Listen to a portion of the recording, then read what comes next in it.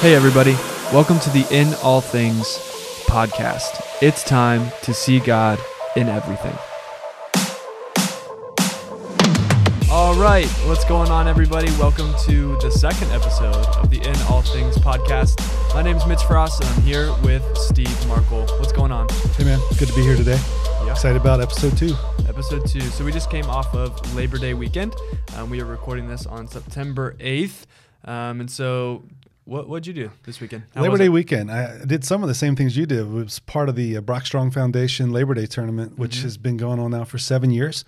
And so was able to volunteer, but also coach my son's baseball team in that tournament. And we had a blast, and it's a great cause. And I know you're part of that. Mm-hmm. Yeah, that's like the biggest thing that they do kind of all year, right? Well, they do a lot of all year, but it's their biggest fundraiser of the year. Yeah. But yeah, so I was involved in that on Saturday and Sunday. Right. A lot of those days was spent there. Yes. And then besides that, I saw a movie this weekend on Monday. I guess that wasn't the weekend, but it counts for this weekend. It is part of this weekend, yeah, Labor Day. I saw the new Marvel movie on Monday, so that was pretty good. About movies, I did listen to you guys, and I watched the trailer for the Spider-Man movie. Okay, thoughts? Oh, man. I am actually going to go watch this, maybe not on Christmas Day when it comes out, but I'm looking forward to that, yeah. Yep. All right. So one thing that I definitely want to talk about as we get started today, because by the time this podcast comes out, we will have passed the 20th anniversary of 9/11. So when that happened, I was like 2. Right. So I can't really speak to it in terms of what that day looked like for me. But obviously I grew up going to school, being in history classes, where we obviously talked about it and watched documentaries and did all those kinds of things. And there's 29 years difference between you and me. And so I thought it would be interesting to kind of start today's episode just talking about your experience with it, what you remember from that day 20 years ago, and then I'll kind of fill in what I've learned about it, because we're coming from very different angles. So. Yeah, it is really interesting to hear from somebody your age and your perspective on it, because it's easy for people my age to forget that you guys don't really have a perspective like those of us that were living it. So I was a youth pastor at that time at a church in Northern Virginia, which was interesting because we were just 20 minutes outside of D.C. and a large number of people in our congregation worked at the Pentagon. And so it was a Tuesday morning and we were in the middle of staff meeting, actually just starting staff meeting. And I remember one of our church members came bursting into our meeting and said that the Pentagon had been hit. And we were like, what are you talking about? And they're like, a plane. And so we immediately ended staff meeting. We all went back to where there was a TV, turned the TV on, started watching news coverage. And at first, the idea was this an accident? What happened? And I was just watching. There's so many shows that have been coming out just in the last couple of weeks, just recounting all that happened with 9/11. But I was just realizing that some people actually thought when the first tower was hit, it was an accident. And then when the second one was hit, they knew for real that we were under attack. But anyway, I remember that meeting and being interrupted and the panic that we all felt. And immediately the first thing you want to do is like call your family. And I remember trying to get a hold of my wife and finding her and then, starting to try to call other people, and the phones were jammed. Couldn't make very many phone calls, couldn't get through. It was before everybody was using cell phones all the time. So it was a scary day. It was a panic day. And I remember just sitting there glued to the news, wondering what we were supposed to do next. And so that night, getting home, being with family, you just kind of wondered, are we safe? What's going to happen? That was on a Tuesday. And then Wednesday, went back to work at church, and we decided to have a Wednesday night prayer service. The place was packed. It was unbelievable how that was. Everybody just wanted some comfort, some peace. And all of us, of course, were glued to the news, wondering what's happening, wondering how the world's going to change now. And obviously, it changed a lot. And being that many people in our church worked in the Pentagon, we didn't lose anybody. We didn't have anybody in our church that actually was killed in the attack, but a lot of people's lives were severely affected. A lot of people, we were very close to Fort Belvoir, which is an army post, and a lot of people that went to our church were in the military and lived there.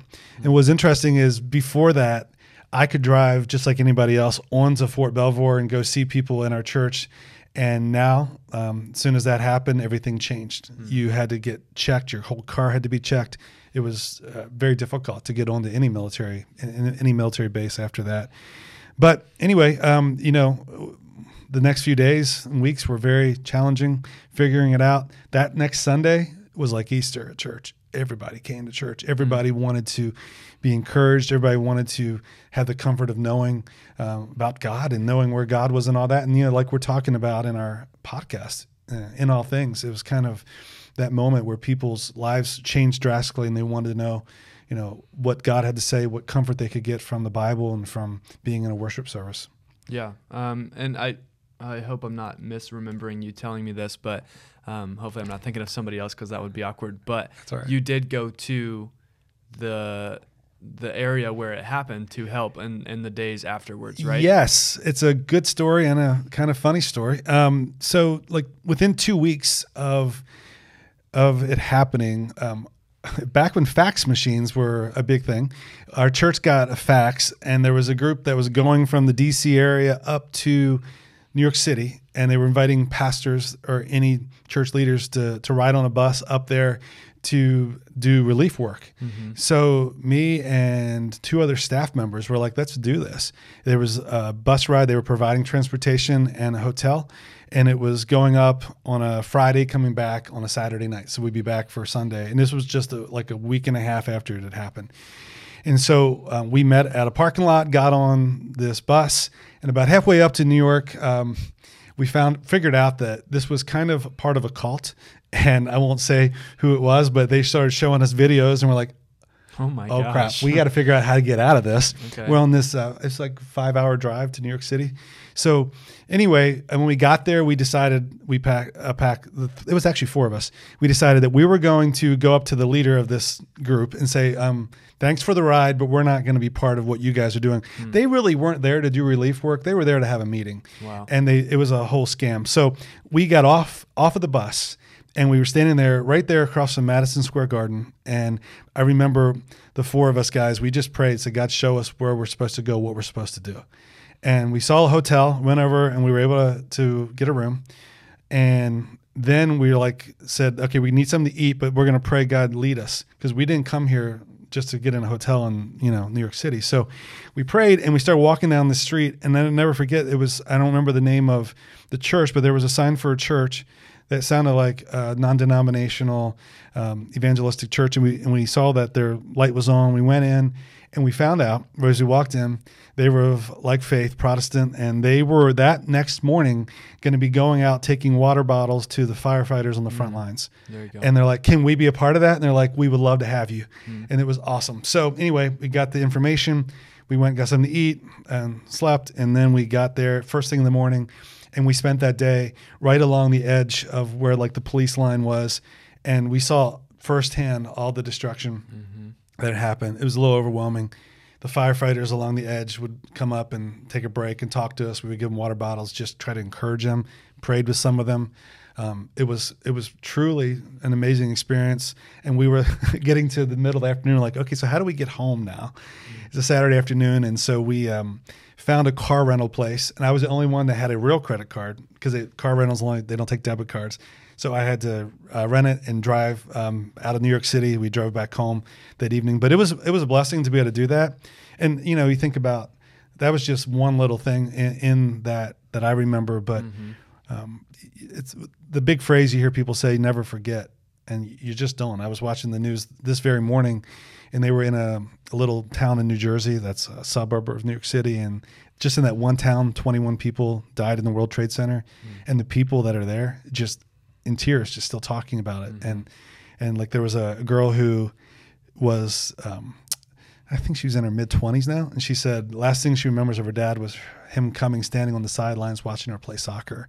Now she's pregnant with his first grandchild. Wow. And it's just those things, you just gives you chills when you think about what those people have gone through and how they've lived their lives. And so many people have done good from it. They've made the best of it. They've created foundations, and we know all about that. But I think it's important now at 20 years that we do look back. We take some time to think about that, and we teach our kids, and obviously your generation and those younger, we continue to teach them about what we experienced that day. Yeah, like I said, I'm coming from this with a different perspective completely because I don't remember that day.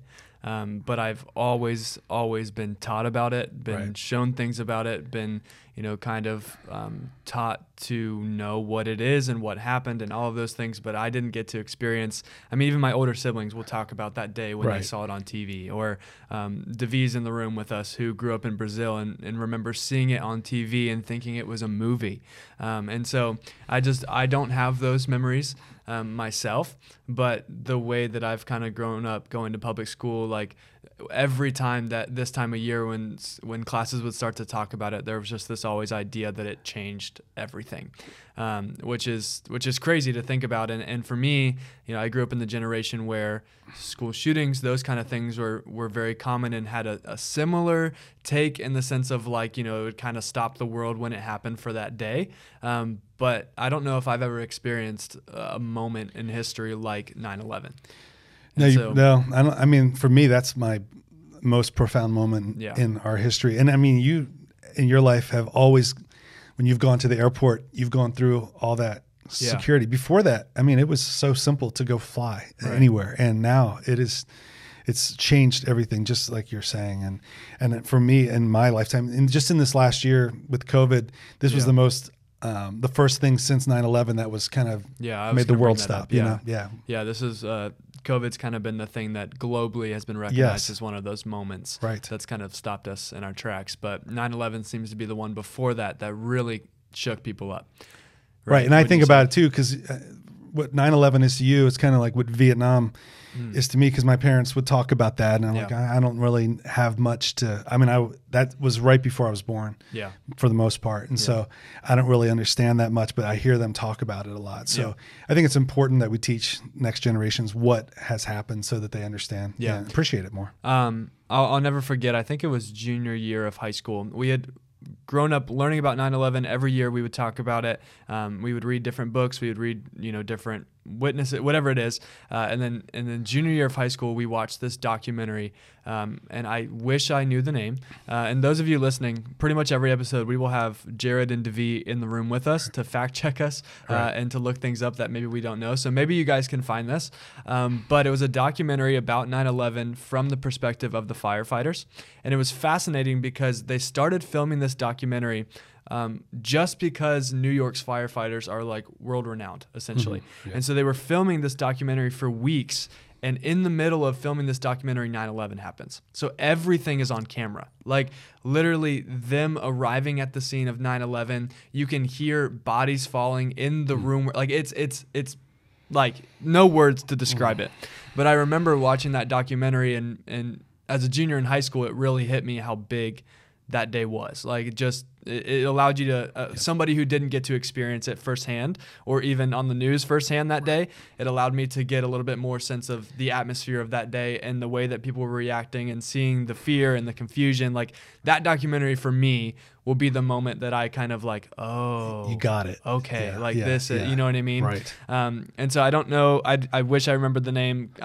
There's several out there that are very good. Yeah. And Is that what it's called? Just 9/11? Okay, well, there you go. There you go. But it was pretty amazing and heartbreaking all at the same time. Yes. So a couple things kind of working on this conversation of 9/11. Number one, you kind of mentioned it about how security and all of those things kind of changed when this all happened in our country. Do you think as a country, as Americans, this made us more defensive or more skeptical, or was this a moment that kind of shifted how we treat other people? Like, absolutely. What happened here? Absolutely.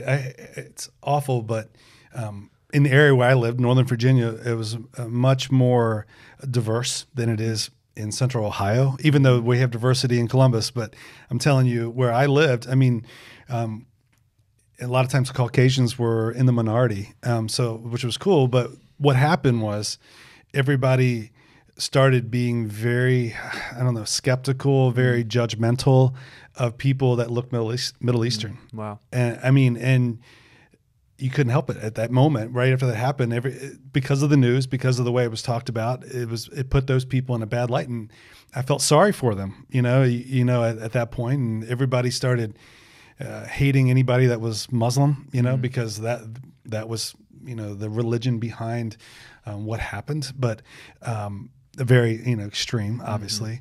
But nevertheless, I hated that. And one thing that happened in the DC area that you may not be aware of here, there was a random shooter that was that October, November. There was somebody that was going into they were be at gas stations or in parking lots, and they randomly would snipe people out of their car and then take off. I think it was close to 30 people. Jeez. And it was all over the Northern Virginia, Maryland, DC area. And so when this is right after 9/11, we would be getting gas at the Shell gas station, and I would be literally ducking while I'm getting gas in case the shooter was. And they finally found him, and they had a shooting out of the back of a car, out of the trunk. It was awful. But this guy killed like 27 people, I think it was, and it was all different areas around. So that was right on top of that. And there was a lot of rumors that person was Middle Eastern. So everybody was skeptical of anybody that looked different, that dressed like that. And it's a shame. And I think I would say, 20 years later, some of that's gotten better, but there's some people that still look at anybody that looks different like that. And unfortunately judges them, puts them in that category. So you would say that time with the shooter right after 9/11, was that like a time that you vividly remember, maybe the first time being really fearful just to live? Yeah, absolutely.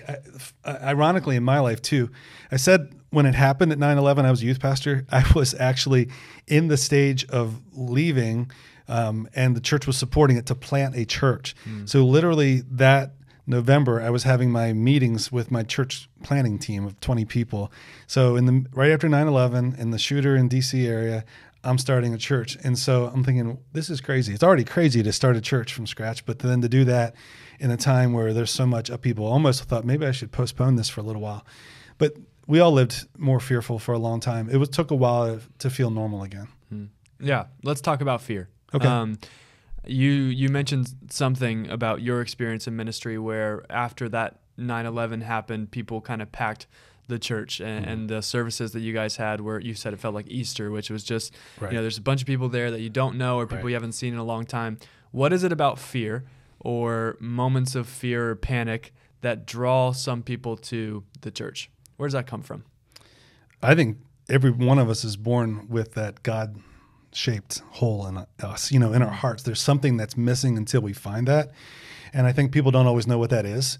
And there's a lot of things that can drive us to God. And fear is just one of many things. Tragedy can drive us to God, and hurt in our lives can drive us to God, any type of trial. But fear is another one of those things that can drive us to God, because when you feel like I really don't have control, I can't really protect myself anymore. I need somebody, I need some higher power, and people start searching, start seeking. And so when you think about churches being full after a time like 9/11, some of those people are people that already know God, but just have been away from God. And then sometimes it's just people that are looking for answers and looking for hope, looking for assurance. So yeah, fear is definitely one of those things that does drive us to God. And so what do you do with maybe a faith that's driven by fear and then life gets somewhat back to normal, right? Like do those people just kind of fall away? Or do you think that there has to be something that we can do as Christians, as church leaders to say, hey, even when life isn't fearful, God is still there, right? Like, how do you use that? That's a hard thing because I think it goes back to discipleship and people understanding what their faith is about. And faith should not be based upon fear, obviously, and it can't be based upon emotions. Emotions may drive us to God, but emotions are not what's going to keep people in church and keep people growing in their faith. And so, yeah, just like any other trial, you see it all the time in people's lives. People come to church when they're going through a hard time. Sometimes things catch on, they start growing in their faith and they stick and they really grow. And then sometimes, things get back to normal, like you said, and they get confident and they feel like, man, I don't really need God as much in my life. Right. And they just kind of drift away. I wasn't even planning on really going this direction here, but with this whole idea of fear, I think sometimes people weaponize fear, right? I think churches can do it sometimes to kind of say, I don't know how to do it exactly, but be fearful of this thing, so you better come to church, you better do this, you better pray this prayer, right? Yeah, even scaring people into accepting Christ, by talking about hell, which hell's real, so we should talk about it. But But I guess the bigger point of where I'm going is, do you think that to some degree our country is kind of weaponizing fear? I think the last couple of years I've heard this a lot of, so-and-so is using this political platform or doing this to motivate us by fear to vote this way, to do this, to act this way. Do you think that that's a real problem? Do you think that? Yeah, I think both political parties do it all the time. Mm-hmm. Yeah. I mean, they want to paint a picture that if you vote for the other guy or girl, you're going to suffer. The world's going to fall apart. Our country's going to fall apart. Both sides say that. Yep. And you can weaponize it, and you can take statistics, facts. You can take your version of them and make it look a certain way to paint a picture So I think it's weaponized in that way, and I hope the church doesn't do that. Yeah. I think we need to be a place of comfort, a place where people feel like they can trust that they're going to be told the truth, that we're going to stick to what the Bible says, what Jesus said, and not use things that are happening in the world. We should talk about them. Mm-hmm. We should talk about things that are happening and how the Bible is a part of that, how God is in all things. But we should also not use those things to try to manipulate people. Right. And I see that. You see that. We see that happening all the time. Mm-hmm. Yeah. So what do we do? What do you do as a Christ follower when somebody does try to use fear as a motivator, whether it is political, whether it is, Christian-based or faith-based? Like, what do you do with that? How do you respond when you maybe do kind of have that suspicion of, oh, this person is trying to make me feel fearful, or they want me to feel fearful about this certain type of thing? I guess I'm speaking to the broader audience of Christ followers. What do we do in those moments when that person is trying to get us to kind of feel that sense of, oh, I have to do this, or oh, I have to vote this way, or oh, I have to, like, what do you do with that? It's funny because yesterday I wore one of our new shirts that we have in our church merch, and it says "Fear is a liar," and I think that's a good reminder for us. And I think so often it's when we're not grounded in God's word and really know what God says, what Jesus said, we can easily get manipulated by fear. Mm-hmm. And so when we feel that, we have to immediately kind of call a timeout in our mind and say, okay, wait a minute. They're saying this, but what does God say about this? Because it's so easy to get caught up in what everybody else is saying.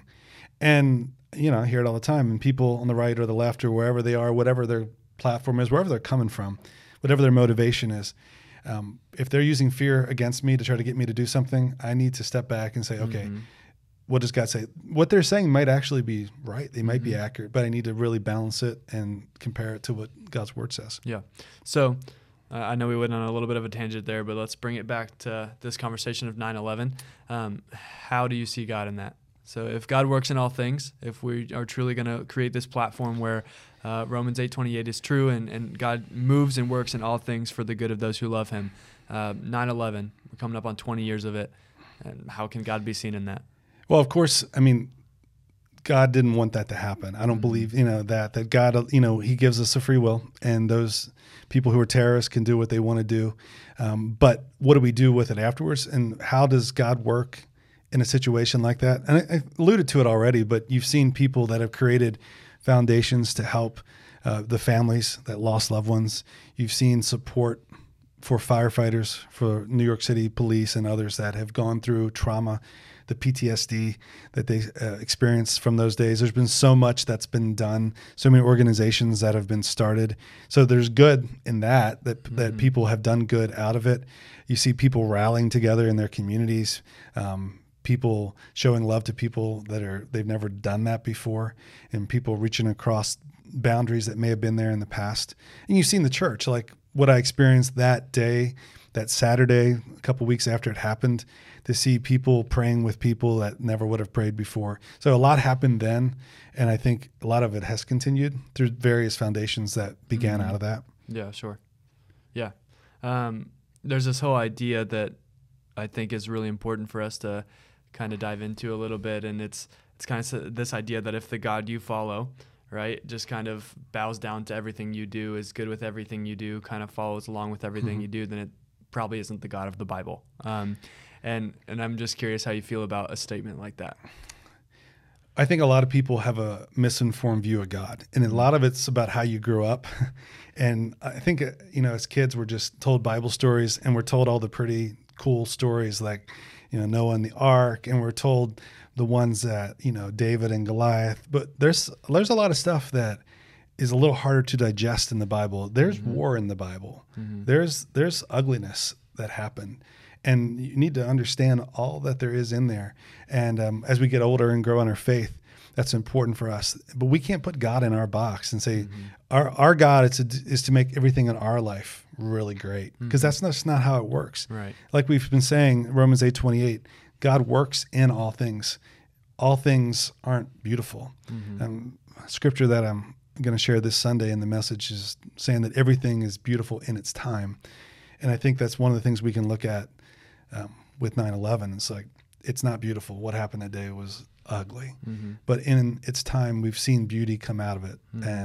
And so we have to understand that our God is a God that there's sin in this world, and some things that happen, we don't understand why, but we do understand that God can take a bad situation and bring good out of it if we'll allow him to. Yeah. It's hard. It's tough. It's not easy. But I just think that idea, and we've talked about this before with kind of the rise in the last couple of years of postmodernism, right? I'm going to live my truth, you live your truth, and as long as your truth doesn't step on my truth, we're good to go. But God does not operate that way. I think there has to be some recalling back to the fact that there is a truth, right? And the truth is the Bible, right? And it is what God says, and it is his word. And I just think that even if we don't realize it, I think even people in the church, even people who say that they're Christ followers, have kind of fallen into this easy trap of, I'll live my truth within the realm of what God wants. Right. Yeah. And I just think we've been in this series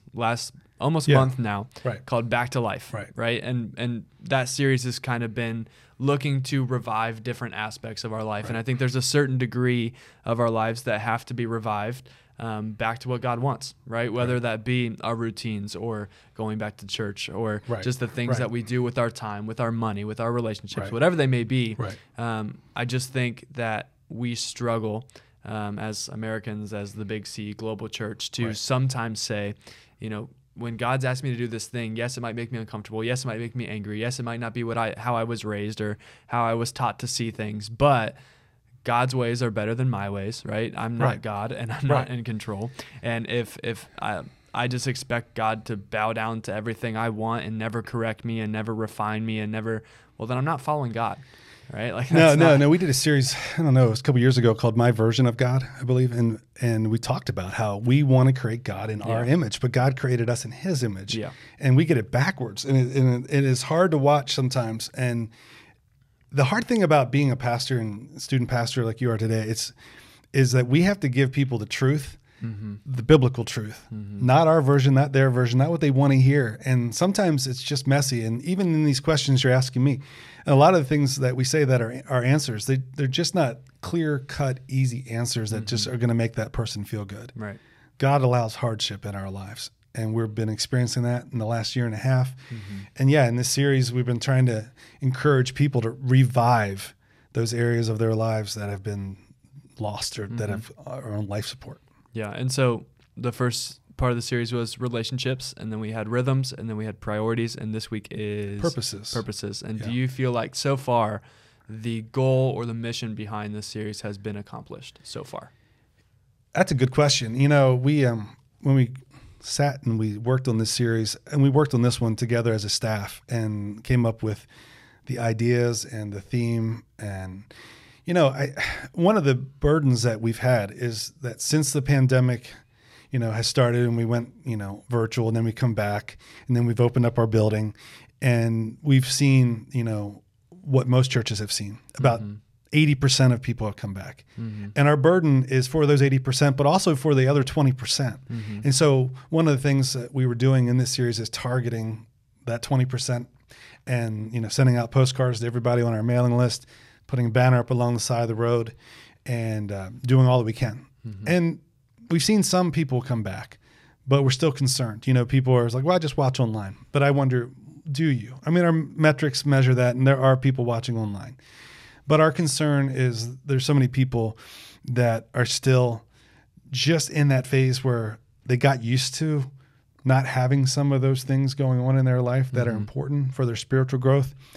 And I wonder if they're getting back or if they're going to come back at all. So I don't know. It's hard to measure success on this yet.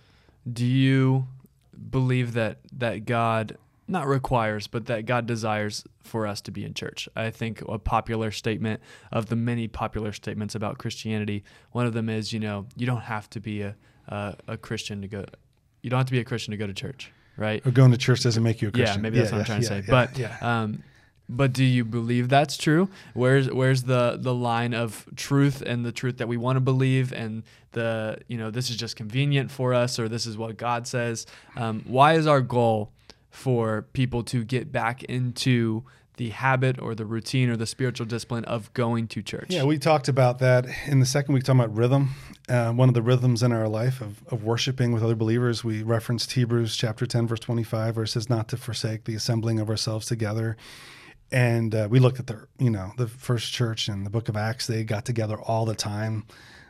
So I think we know, everybody who's a believer knows that God did not design us to do life alone. The Christian life was not meant to live alone. So whether it's a small home church, whether it's a large gathering, whether it's a small group, we're meant to be with other believers. That's how we grow, and it's pretty clear in Scripture. So if people get into a habit of just watching a service or watching a preacher or listening to it, that can help their spiritual growth, but something's going to be missing in their life if they don't have other people in them to sharpen them, to help them. And everybody that's ever experienced that knows that. And so I don't know. I don't think it's convincing them that it's good for them. I think it's just like any habit. It's hard to get back into a good habit, just like working out, just like eating right, just like anything else that we do.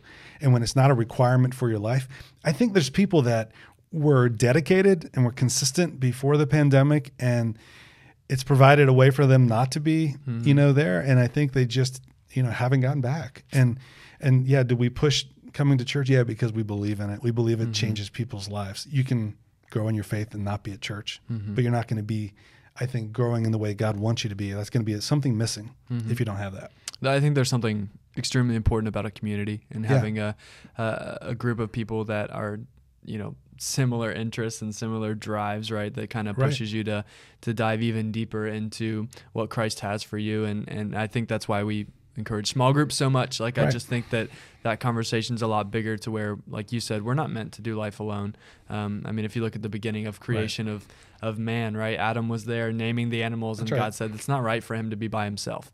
And so I think from the very beginning, this idea of doing life with other people, not just, oh, hey, how are you? I'm good. How are you? But doing life with people and being surrounded by people, I think is extremely important. So this is kind of the last thing that I have for us today, but do you think we really need to be brought back to life? If that's the name of this series, our goal has kind of been to revive different aspects. Does this mean that we're dying or we're dead? Or, where do we really need it? That's a good question. I think that each person's different, so I can't say every person needs it, but in a certain way, I think there's aspects of all of our lives. So like you mentioned, we talked about relationships, and a big part of that was talking about this, like face-to-face communication is so much better than thumbs to thumbs. We talked about that. And you talked last week, you spoke about priorities. And I think a lot of people have had misplaced priorities this year. God's one of them, but not the one out front. And we're talking about purposes that God created us for. I think that you could say, of all the people in our church and in any church, any believer, as we talk about these 6 different categories, we might not be dead in all of them, but there might be some areas that are close to dead. Yeah. And I think that's the point, is that to be this fully devoted follower of Christ that I think we want to be, that we should want to be, that we need to look at all these different areas of our lives and say, okay, what about my passions? What about my perspectives? What about, the purposes that I'm living for? Am I living for the right things? Or do I have the right rhythms in my life? Yeah. And I think all of us are at different places. So we're, as a church, we just want to help people move closer to Christ. So I think, yes, there are some areas that need to be revived. I was thinking about that word revive. When I was a kid, they had revival services. I'm sure as you went through school, you heard a little bit about that in college. And not a thing today very often. You can't expect, if you're going to have a revival. It was typically it would start on a Sunday, and it'd be every night of the week. There would be church services, and people would pack out the service. Sometimes they were intense. But in those things, you would see people, lives being changed, people coming to Christ. And you don't see those type of things happening like you used to. And so that's a concern. And I think people, more than anything, have gotten maybe a false confidence or just a lackadaisical approach to their spiritual lives. And we pray that this series and whatever comes next, whatever God lays on our hearts to talk about, are things that will encourage people to get back to where they need to be in their faith. Yeah, and I think you said it very well. I think that COVID in this last year and a half really has provided this very easy offboarding ramp. Like I'm just gonna, get off here and I'll get back on at some point. And maybe that even, we've been having this conversation about fear a little bit today. Maybe it was fear that kind of got them on that track. Right. But I think to some degree it's turned into just kind of out of the habit, just kind of not seeing the full need for it. But I would imagine, and dare I say, that those people who haven't come back to church or haven't experienced what it's like to be surrounded by people again, are missing something and they don't quite know what, or maybe they do know what, but they're just too scared to get back into it. I think so. And I think we are very clear that we're not here to, if some people have health situations, we're not here to judge that. Right. And so we understand that. But there are people that held out a lot longer than a lot of others did. Right. And they've come back and they were in tears, like good tears, like, gosh, I miss this so much. I didn't realize how much I was missing. And there's still people that are holding out, waiting, and various reasons, but a lot of it is just gotten out of the habit. And I've heard people say, I just watch it online now. It's just easier. I can be in my pajamas. But they're missing out on the community that comes from being with other believers and seeing other people worshiping God. There's something about that. So, so we'll just keep praying, keep working. And, it's a wonder a year from now what it'll look like. Right. When we get, and every church takes attendance, they keep track how they're doing, with that. And a lot, like I said, a lot of churches are about 80% of what they were 2 years ago. And so who knows what we'll be in next year, years to come. But it's not about numbers, it's about people. And that's what the numbers represent. So we're just tracking that, and we hope to, see more and more people come back and then reach more people that are seeking. Yeah. Right.